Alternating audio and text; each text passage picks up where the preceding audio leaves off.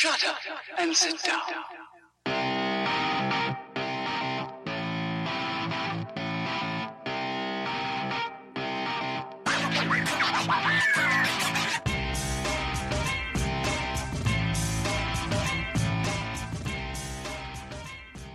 Well, hello everybody. Welcome back to Electrician Live.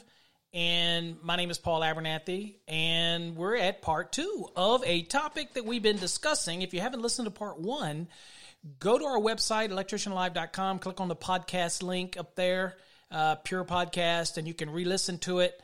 Of course, you can listen to it over on our YouTube channel. That is youtube.com/master the NEC. And you also can listen to our live broadcasts. Okay, we do live broadcasts too, every Saturday evening at 8 p.m. Central Standard Time. But of course, I obviously put out a lot more content than just the live. But again, I encourage you to go visit it and listen to it and share it with everybody. Thumbs up if you like it. Appreciate your listening. So we previously talked about in part 1 dealing with how to calculate the width of a cable tray, what can be in a cable tray, and whether or not it can be layered or based on whether or not it was based on a approximate area fill, or whether or not they're larger conductors and we would use diameter values and all this kind of stuff. And we did that. We kind of established it. We even learned some formulas that are probably pretty confusing for people because, again, cable trays can be, just be honest with you, pretty darn confusing. And usually the good news is cable trays typically will be done by a design engineer, and they'll use software and they'll plug in the information with the width of the tray, and it'll kick all this information out, and you ain't got to worry about it. But in some cases, we do have to worry about it. And in cases where we do have to worry about it, then we need to know what the values are and how we address it. So that's kind of what the topic was in this series, how we're going to address that. So we talked about all those items, and now we're going to kind of move into what I promised in part 2, which is dealing with ampacities of the conductors that are put in that cable tray. Now, of course, we've got cables and multiconductor cable, and of course, we have single conductor cables. And again, as you remember back from part 1, that single conductor cables, or now single insulated conductors, can be in a cable tray as long as it's an industrial establishment. And we kind of talked about what that was, and the NFPA 101 Life Safety Code kind of gives a definition of it. I'm sure IBC or IBC International Code Council also gives a definition of it. But again, there's good explanations on what it is. Easiest way to remember, if you're producing something, manufacturing something, if you're just selling it like a Walmart or a Target, that's not an industrial establishment. Just kind of using that as your guide. If you're making something, manufacturing, whether it's some kind of process, and I use the example of Encore Wire. We produce wire and cable. It's a industrial establishment. We produce a product. And, of course, we have, obviously, cable trays running all over the place. All right, so we're not going to rehash that. Go back and listen to part 1, kind of get you up to speed. Now we're going to talk about ampacities. Now, we're in the 2020 National Electrical Code. That's what this is. Again, how it equates to you in the 2017 code, again, is, for example, the ampacity tables changed a little bit. But other than that, other than the changing of some of the tables and references, the intent or the basic intent of how we're going to talk about didn't change. That didn't change at all. And Section 80, which is dealing with ampacity, is not overly complicated until you make it complicated. The ampacities of the conductors here are very much dependent on what we did in dot 22, right? The layering or the how we place them in the tray, and all those type of things will be very dependent on that as well. So in many times you'll see it reference it back to maybe 392.22. And then you'll see it'll make references to certain tables, which will be ampacity tables for a specific application. And so we'll kind of cover that. Now, what we're not going to do in today's episode, which again is some people might not like this when I say this, we're not going to cover every single application in here. We're going to just do a good overview, give you a good understanding, a good grasp of it. And of course, if you have any additional questions after this series, You know how to reach me.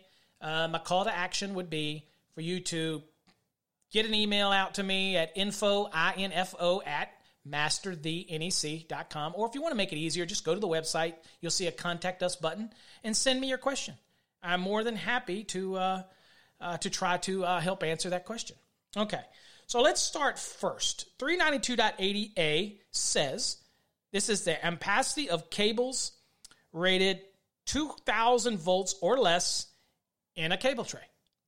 Now, when we say cables, we're also talking about single conductor cables, and we kind of described that in part 1 of this series. But again, it's also talking about single insulated conductors as well. Okay, because again, dot 10 of 392 introduced single insulated conductors. Now, for many years, it never said that. It said single conductor cables. But THHN, THWN, XHHW2 aren't necessarily single conductor cables. They are single insulated conductors. So we did it anyway, but now we have clarity, and they're considered synonymous in the applications here in 392. When they're one larger, that is. Okay. So let's look at the first one, A1, multi-conductor cables, ampacities. We need to start it out first. We need to get this thing started. It says, the ampacity of a multi-conductor cable, nominally rated 2,000 volts or less, installed according to the requirements of 392.22a. Okay, right off the bat, you got to listen to part 1 to understand what it means in 392.22a. What does that mean? I mean, we're making reference to it. Well, that's talking about when you're putting them in the tray, whether it's a ladder tray or ventilated trough cable tray or solid bottom or whatever it is. You've got rules of how you put these conductors in there and the number of conductors that can be in there. So we've established that. So that's why it's referencing back. It's assuming that you've already done that.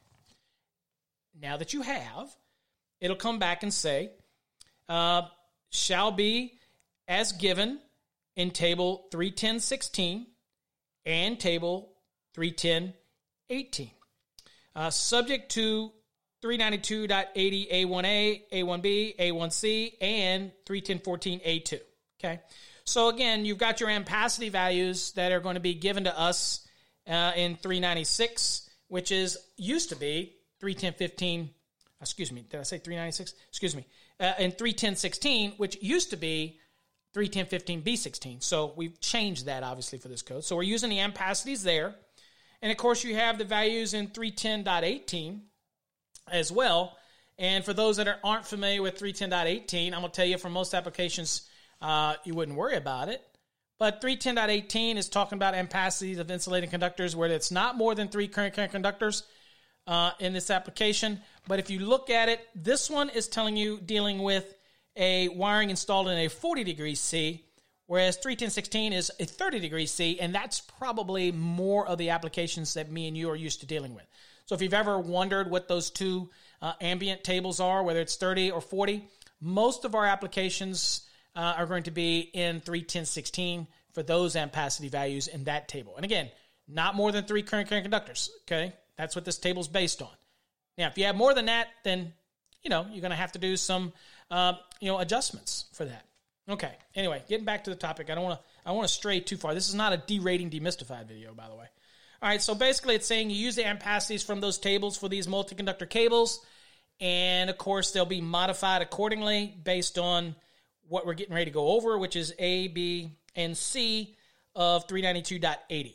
Okay, A1. All right, number 1, it says the adjustment factors in 310.15C1 shall apply only to multi-conductor cables with more than 3 current conductors. Okay, let me stop right there.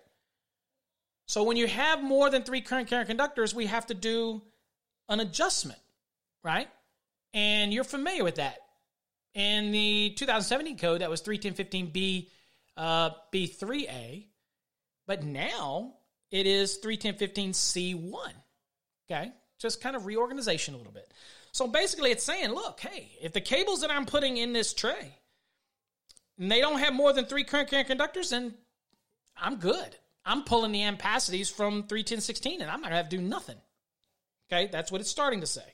Now, it also reminds you, because you're thinking, well, yeah, Paul, but don't I have a bunch of conductors in this tray? Okay, just relax. We're not there yet. Then it says the adjustment factors shall be limited to the number of current carrying conductors in the cable and not the number of conductors in the cable tray. That's a beautiful thing, right? Because basically what that's saying to me is that, you know what? If I install them in accordance with 392.22a, I follow those rules, I put these multi-conductor cables in there. If I don't have more than 3 current carrying conductors in that individual cable assembly, okay, and in this case, then guess what? I don't have to do any adjustment. I'm perfectly fine. And it's also reminding me that I'm not going to take all of the conductors that are in that cable tray and try to act like they're being bundled, and then I have to apply something in 310.15b3. I don't have to do that. The very last sentence makes it very clear. It exempts cables in a tray from these adjustment penalties, if you will, because, again, they don't have more than 3 current carrying conductors. So, again, I get to forget that 310.15b3a, or, of course, in the 2020 code, it's now 310.15c1, okay? So, again, it also reminds us that I'm also not adding up all of the individual conductors in a tray. If I had to apply adjustments to this application, it would be based on the fact that I had more than 3 current carrying conductors in that cable assembly. But if I don't have more than 3, ain't got to worry about it, okay? So it starts out by saying that. It's a pretty good thing. All right? Everybody with me so far? That's pretty important, I think. All right, let's move on to B. All right, this one is dealing with a continuously covered cable tray. So it's got a cover on it. And here's what it says. Let me read it. It says B. It says, now, where cable trays are continuously covered for more than 6 feet with a solid unventilated covers, okay? Not over 95% of the ampacity of table 310.16 or 310.18 if we're dealing with a situation where I'm dealing with the 40-degree C application, shall be permitted for multi-conductor cables. So basically, my ampacity value is going to be limited to 95% if I have a continuously covered, unvented cover, solid, more than 6 feet. If it's not more than 6 feet, then I'm pulling my values from 310.16 as normal. Of course, terminal limitations being what they are, keep that in mind. But at the end of the day, it's just kind of making a statement that, well, you know what? If it's a cable tray and you continuously cover it more than 6 feet and it top on it, that covering is solid, there's no vents in it, well, then you're going to limit to not over 95% of the ampacities based on table 310.16. And, of course, we do all of our ampacity values based on 310.16. Okay? So that's the second rule. Easy solution to that is make sure that it's not a solid, unvented cover. Might be the easy way around that one. All right, and the last one is, and this one is C, and it says where multi-conductor cables are installed in a single layer in uncovered trays, okay, with a maintained spacing of not less than 1 cable diameter between the cables, the ampacity shall not exceed the ambient temperature corrected ampacities of a multi-conductor cable with not more than 3 insulated conductors rated 0 through 2,000 volts in free air in accordance with 310.14b. Okay? So again, this is applies to a single layer of multi-conductor cables, and of course you've got that cable spacing of 1 cable width, and it's an uncovered tray. If this is the case, then it's telling you that the ampacities have to be calculated based on an engineering requirement in 310.14b, which is basically, when engineers do it, it's kind of like a near McGrath. Usually it's going to be something they calculated out under this allowance here. Okay? And in doing so, it is based on the benefits of what's called a free air condition as well. And it gives you an informational note that says see informative Annex B, Table B2, 3, and it gives you some guidance in that application as well. All right? So anytime it gets one's reference to 310.14b, that's bringing engineering specifications involved and engineering's involved in that ampacity calculation. I can tell you right now, generally that would result in a value that is probably going to be a higher allowance of ampacity than what you'd get in a 310/16 anyway. So most people, if they don't want to do the engineering involved, I'm just kind of throwing this out there, then what ends up happening is they end up just sizing it based on 310/16, and it's more conservative. Obviously, in a design, talk to your engineer, your designer, whoever's doing it. If you're the engineering designer and you're doing that, just remember 310/16 values are pretty darn conservative, okay? The other thing that I will mention is it states up at the very beginning 310/14A2, okay? And you're probably thinking, well, are you going to discuss that? And the answer is yes. And what does that mean? All right, now, in the 2017 code, this was referenced as 310/15A2. So we had some changes in the code, reorganization. So this bumped this one to 310/14A2, where it used to be, again, 310/15A2. And this is that 10-foot, 10% rule. So I'm going to read it to you because, again, it could be useful for conductors that are in a cable tray. And depending on where it's installed, maybe ambient temperatures are playing an effect and can change the ampacity of a portion of the conductors that are in a tray. It says, because again, ambience, even though we've been talking about the number of conductors and whether or not an adjustment, you still might have a correction based on ambience. I mean, don't forget that. And here's what it's saying. It says, where more than one, again, we're talking about 310/14A2 because I want to be able to tell you what that means. It says, where more than one ampacity applies to a given circuit length, the lowest value shall be used. Okay, but that means that if I have a conductor that's good for a certain ampacity, and now I run it through an area with an elevated temperature that's now going to reduce the ampacity for that conductor in that area, basically I have to protect it at the lowest value, which is going to pretty much suck because I got a conductor that's not subject to it that has a higher ampacity. And I'm like, were you telling me I can't use that higher value? Okay, maybe it's good for 30, but I put it in this area, it drops it all the way down to 20. And you're like, really? Well, there's an exception. And the exception says, where different ampacities apply to portions of the circuit, it says the higher ampacity shall be permitted to be used if the total portions of the circuit with the lower value does not exceed the lesser of 10 foot or 10% of the total circuit.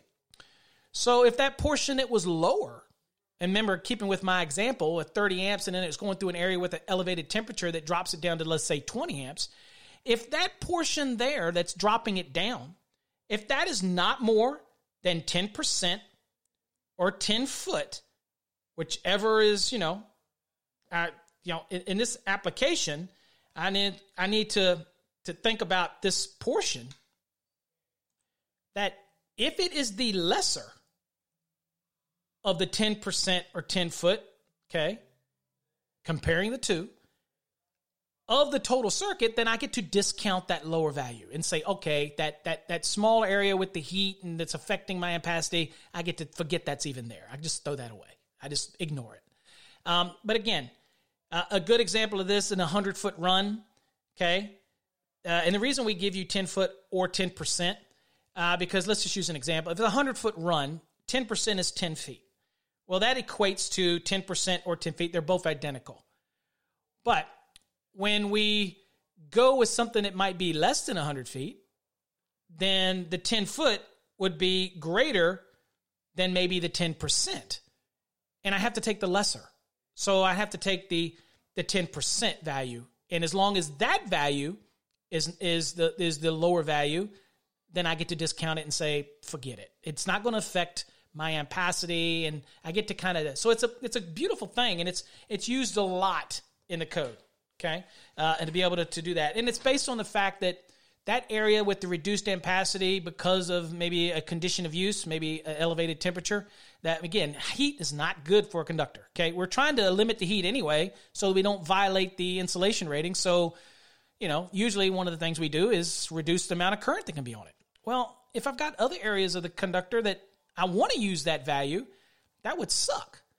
So again, thank God for 310.14a2 that we have that ability in the code. And I'm going to tell you, as a wire manufacturer, the reason you get this is because when you're running those conductors, it actually uses the entire conductor as a heat sink. So even though you have that area with the elevated, it will pull that heat away, and it will balance out. It's not going to be a big concern when you're utilizing. Now, there are areas where it tells you cannot use this allowance. And so if a specific section says that you cannot utilize the benefits of 310.14a2, then it's kind of, that would suck too, because you're out of luck.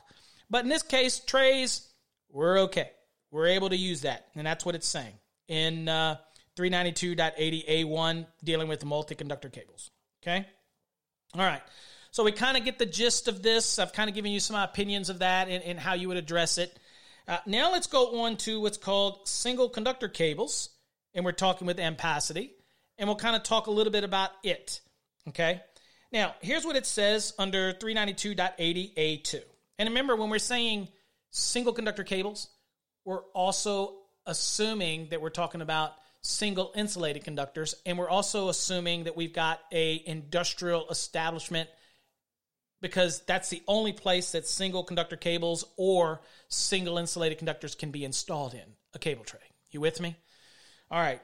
So it says, and if you don't get that, you need to go back and listen to part 1, because I went into extreme detail on that. And again, stop what you're doing, go listen to that one, mark what points you have listened into this one so you don't lose what you've done, and then come back to it, speed up to it, and keep on getting it. All right, let's read it. It says, the ampacity of single conductor cables shall be permitted by 310.14a2, which we kind of went over that. Okay? That's a beautiful thing. All right? It says the adjustment factors in 310.15c1, again, that's for the more than 3 current carrying conductors, shall not apply to the ampacity of cables in cable trays. Wow. Talk about, I don't even know if I have a sound effect for that to even, maybe I've got this. Wow. Now, before you get really, really, really excited, we got to read on, because you are going to get some rules, okay?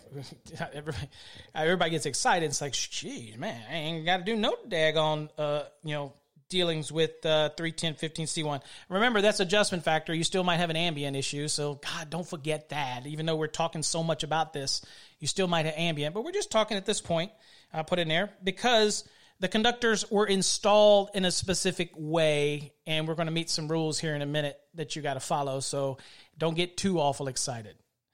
Now, it says the ampacity of single conductor cables or single conductors cabled together, whether it's triplexed, quadplexed, and whatever, nominally rated 2,000 volts or less, shall comply with the following. Okay, now is where you get the, yes, we've got some rules we got to follow. So let's make sure we read them, and we got a better understanding now, because we started off thinking, crap, man, we ain't got to do jack. We can use the lesser of 10 foot 10%, where there's 2 different ampacity values. Boom, we get to not worry about the adjustment factors for the conductors in a cable tray, single conductor cables in there. Boom, we're thinking we're really kicking it.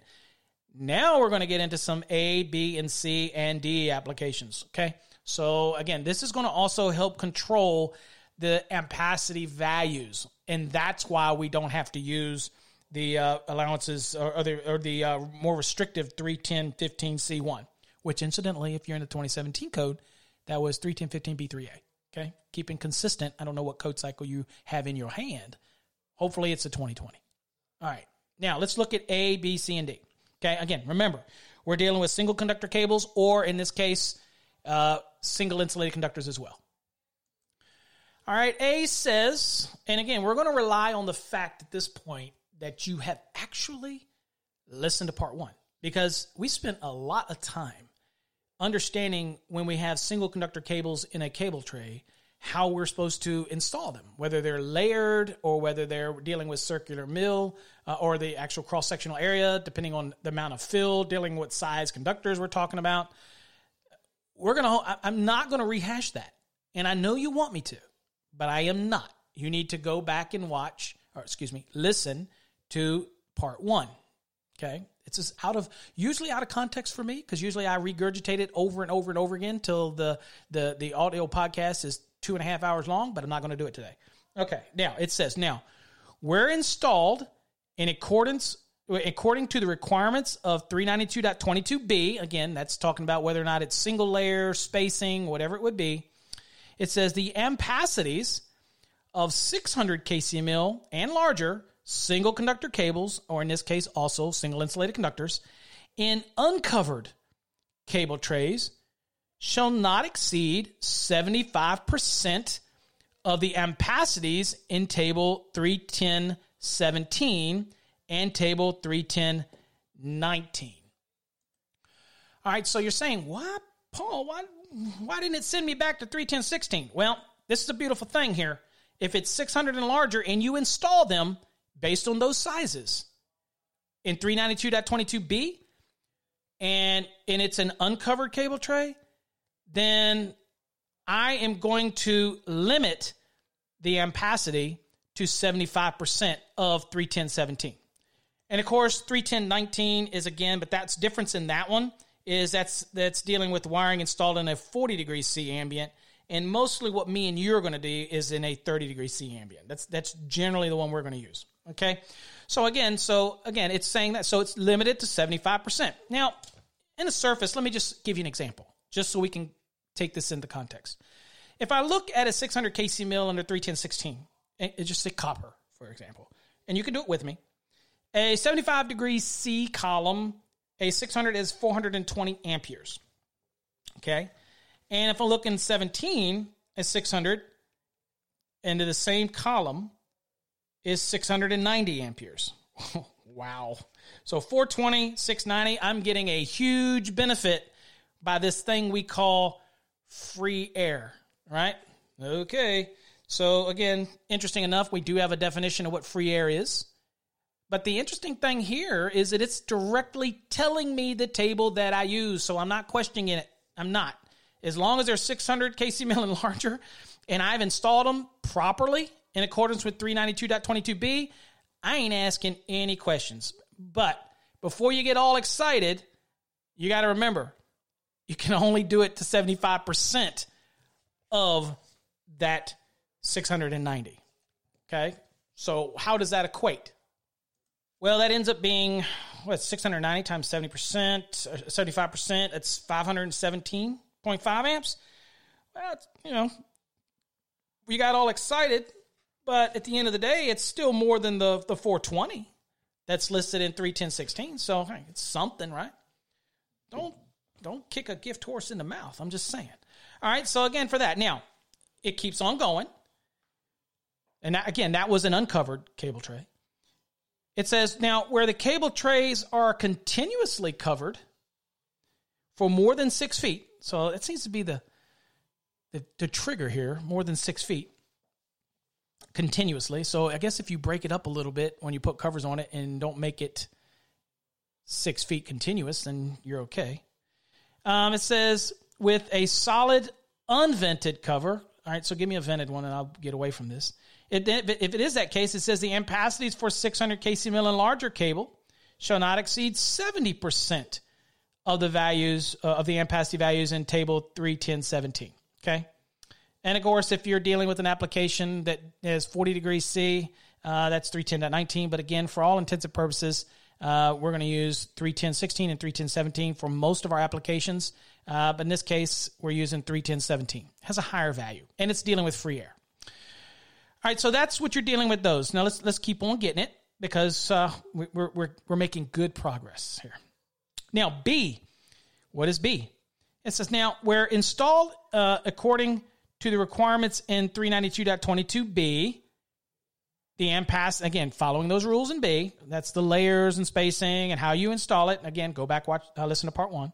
It says the ampacities for 1 aught AWG through 500 single conductor cables, and again, single insulated conductors would fall here now based on 2020, in uncovered cable trays shall not exceed 65% of the ampacities in 31017.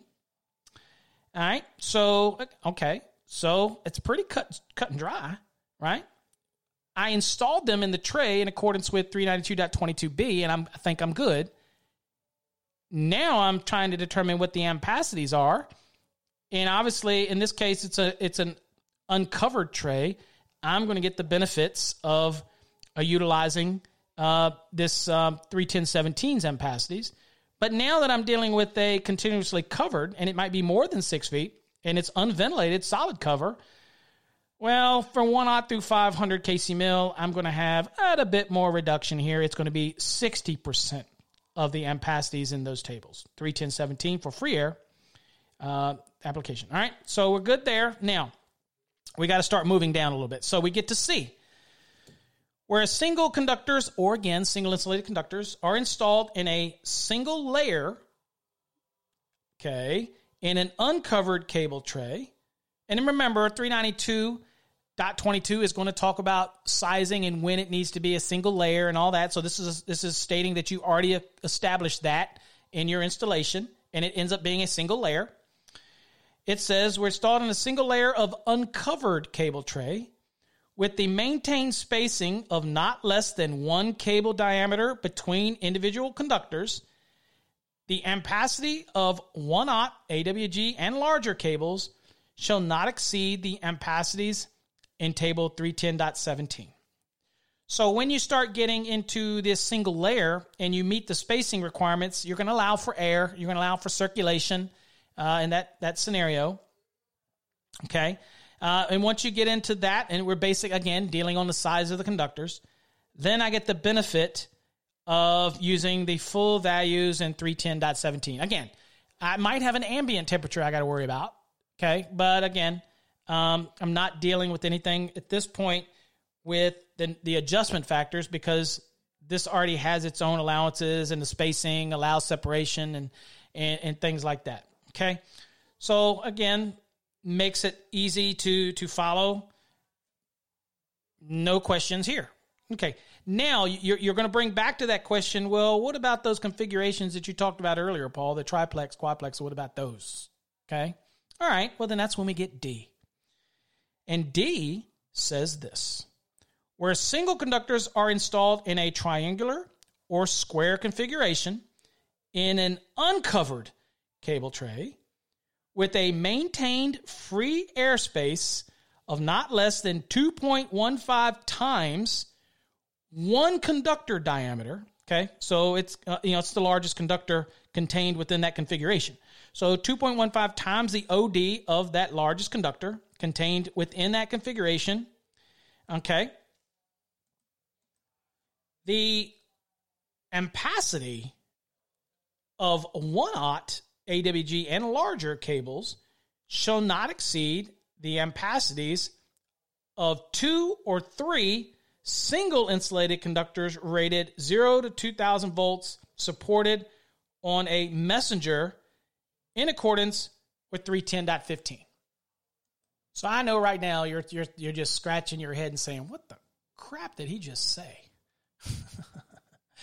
So if I'm taking the single conductors and I'm arranging them in triangle or diamond or square shape, whatever, and as long as I maintain the free spacing, which is 2.15 times the largest conductor diameter in the bundle, and so that's create a spacing, and the ampacities for a 1/0 and larger conductor, okay, well, basically they can be calculated based on the 2 or 3 conductor in the bundle that is typically used on a messenger. And so this effectively sends me back to utilizing table 310.20. And that is dealing with ampacity of conductors on a messenger. And you have ampacity values here. So again, it allows me to use these values. It kind of indirectly pulls this in. Now, the interesting thing about this is this one's based on 40 degrees C. Obviously, your application would be 30 degrees C. So it just reminds you that you need to think about the factors when the ambient temperature is not 40 degrees C. And of course, you would make an adjustment for that, and it gives you instructions on how you would do that. And the engineer is more than likely going to do that. And make that change. But this is allowing you to be able to use that value as if it was on a messenger. And so, again, in that same context, what we were talking about, I'm just going to look at it. And let's just say it's 75 degrees C, it's a messenger, it's copper. Let's just do it 553 amperes. Okay, so that's what would be for a 600 kc mill. All right. So, I mean, that's larger than whatnot. So, again, that's just giving you some allowances to be able to use other tables. Also, remember that if all else fails and you're really, really confused, you can't really go wrong by utilizing 310/16. Okay? It's going to be more conservative. All right? If it's being utilized as, it's hard for it to be considered free air because it's bundled. Now, the messenger reference that we're kind of getting to in 310.20 is concept on a messenger, and we have hired, again, it has to do with air movement and all this kind of stuff that pulls these general messenger rules in. But at the end of the day, the code is just allowing you to do that. Don't overthink it. But in an effort to make sure that if you don't understand how this is applied, using the messenger allowance here in 310.20 for the 2020 code. Incidentally, for the 2017 code, it's 310.15B20, by the way. So, again, one of those things to just keep in mind, if all else fails, then revert back to, my opinion, is revert back to the ampacity values of 310/16, and you're not going to run a risk of violating the insulations rating due to the current that's being on there that could cause a problem. I'm just saying.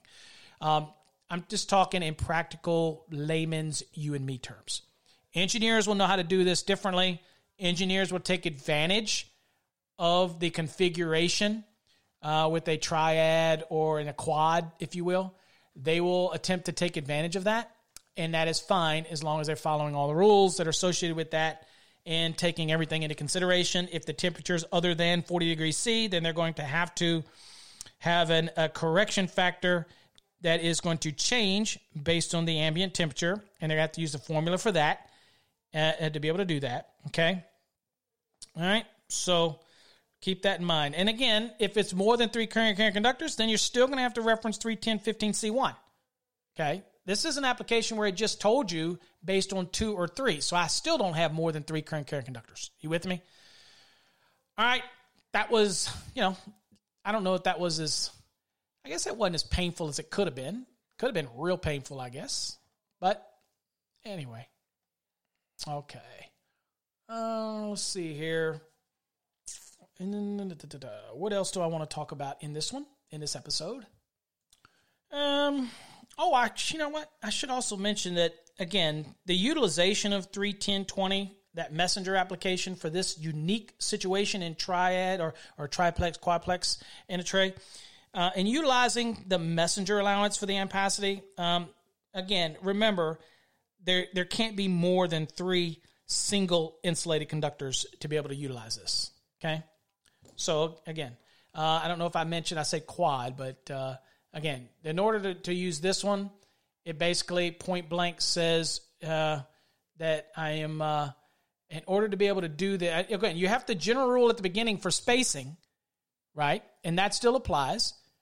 But if you're going to use the ampacities that are afforded you in 1 aught and larger, when it comes to using the messenger application, then it can't be more than 3 conductors in the bundle, okay? Nothing says that I can't have a quad in there, okay?